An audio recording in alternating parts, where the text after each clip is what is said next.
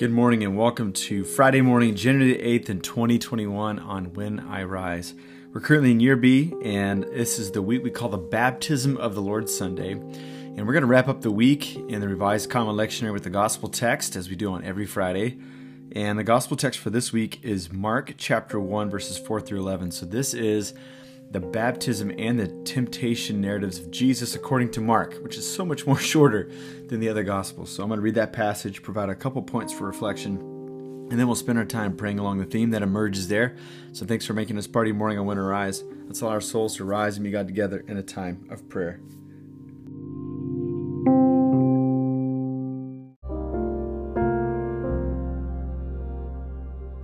Mark chapter 1, verses 4 through 11. In the wilderness, John the Baptizer began preaching a baptism of repentance for the forgiveness of sins. People from the whole Judean countryside and all of Jerusalem were going out to him, and he was baptizing them in the Jordan River as they confessed their sins. John wore a garment made of camel's hair with a leather belt around his waist, and he ate locusts and wild honey. He proclaimed, "One more powerful than I am is coming after me.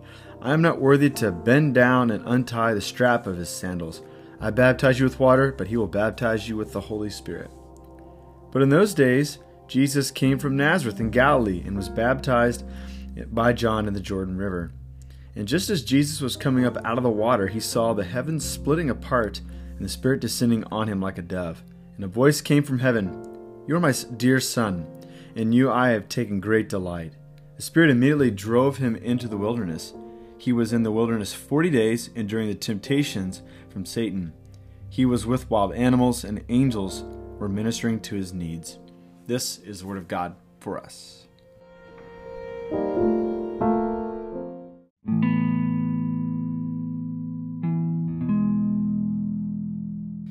I think one of the questions that I have whenever I read about the story of the baptism of Jesus is why, on the one hand, we would confess that Jesus is sinless, and then on the other, he is engaging in a ritual, a practice that the rest of the community of Israel was doing because they were repenting and confessing their sins. And John's clear about this, right? So we look at verse 5. It says, "People from the whole Judean countryside and all over Jerusalem were going to him, and he was baptizing them in the Jordan River, and as they confessed their sins." Right? And so what's going on here? Why is Jesus going and taking part in this process, but he doesn't have the need to do so? Maybe it's just because ultimately a critical part of the redemption story is that redemption was an inside job. It was something that needed to come from within the people of Israel, the chosen people of God. It needed to come from within the need of humanity. And so here's Jesus. He's embodying all of the experience of the average person, not just in this life like you and I, but also by his kindred folk. Because we got to remember the Old Testament promise to Abraham that Abraham would have a family, that family would become a nation, and that nation would bless all nations. And then we look at the promise to King David that someone from his line would be the chosen one, would be the Messiah. And so if there is an answer for not only Israel's sins, but the whole world's sins, it has to come from within the nation of Israel itself. And so here's Jesus. And he engages with this ritual of baptism, and as he does so, something unique happens to him that doesn't happen to anyone else. A voice comes aloud from heaven. It's the Father speaking, and ascribes to Jesus and announces and affirms a benediction, good words over the whole crowd of people, that this is my beloved Son, and that he delights in him. Here we have this interesting picture of all three persons of the Trinity. You have the Father speaking from heaven. You have the Son in the river being baptized and receiving the affirmation of the Father. And you have the Spirit descending upon Jesus like a dove. This is one of those instances where we get to see all of the Godhead at work in one time and location in a clear-cut way here in the gospel text. And so Jesus sets the example of a righteous life. We come into waters of baptism and we unite ourselves with God's saving work. It also shows God's response to a person who humbles themselves.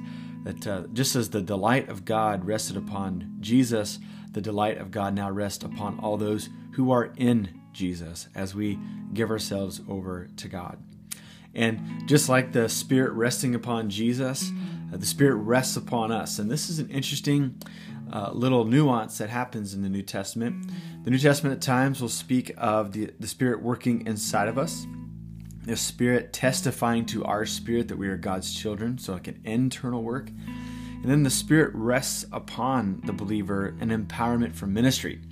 We see that in the book of Luke and also in the book of Acts, that when Jesus prepares his people to receive the Spirit, he said, the Spirit will come upon you, will rest upon you, you'll be clothed with power from on high. So there's an internal and an external. So in the same way of Jesus, those of us who are in Christ, the Spirit rests upon us and we can do the wonderful works of God. And so here we have this very crystal clear picture of who God is. God is the one who ascribes delight.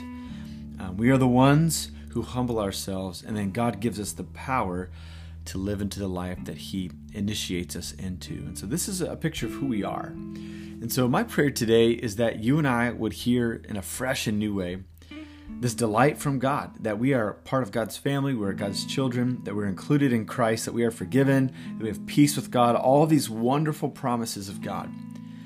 And that we would also recognize that we've been filled with the Holy Spirit, that we've been empowered for works of ministry. And so the next time something insurmountable faces you and I, may our native response not be, this is way too much for me, or this is going to be too difficult for me, or I'm not the one for this, somebody else is more gifted than I am.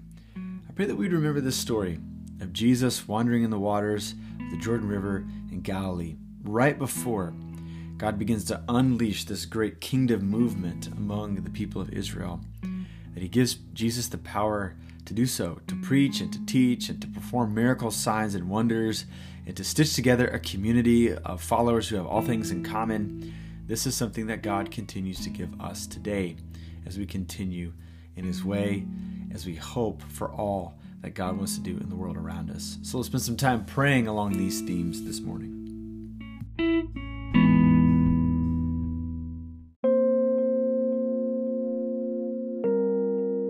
Father, Son, and Holy Spirit, I thank you that you've made us part of your family. What a thrilling thought that you sought us. We were wandering away. We were sitting in darkness. We were breaking our lives. We were breaking the world around us. And you said, I'm going to love that one still. And so I thank you that you've brought us into your family and that we can hear, just like Jesus heard in the waters of his own baptism, that he is the delight of God, that he's the Son of God. And so I thank you that we are sons and daughters of God and that your delight rests upon us. And so Jesus, I thank you that we stand in amazing grace.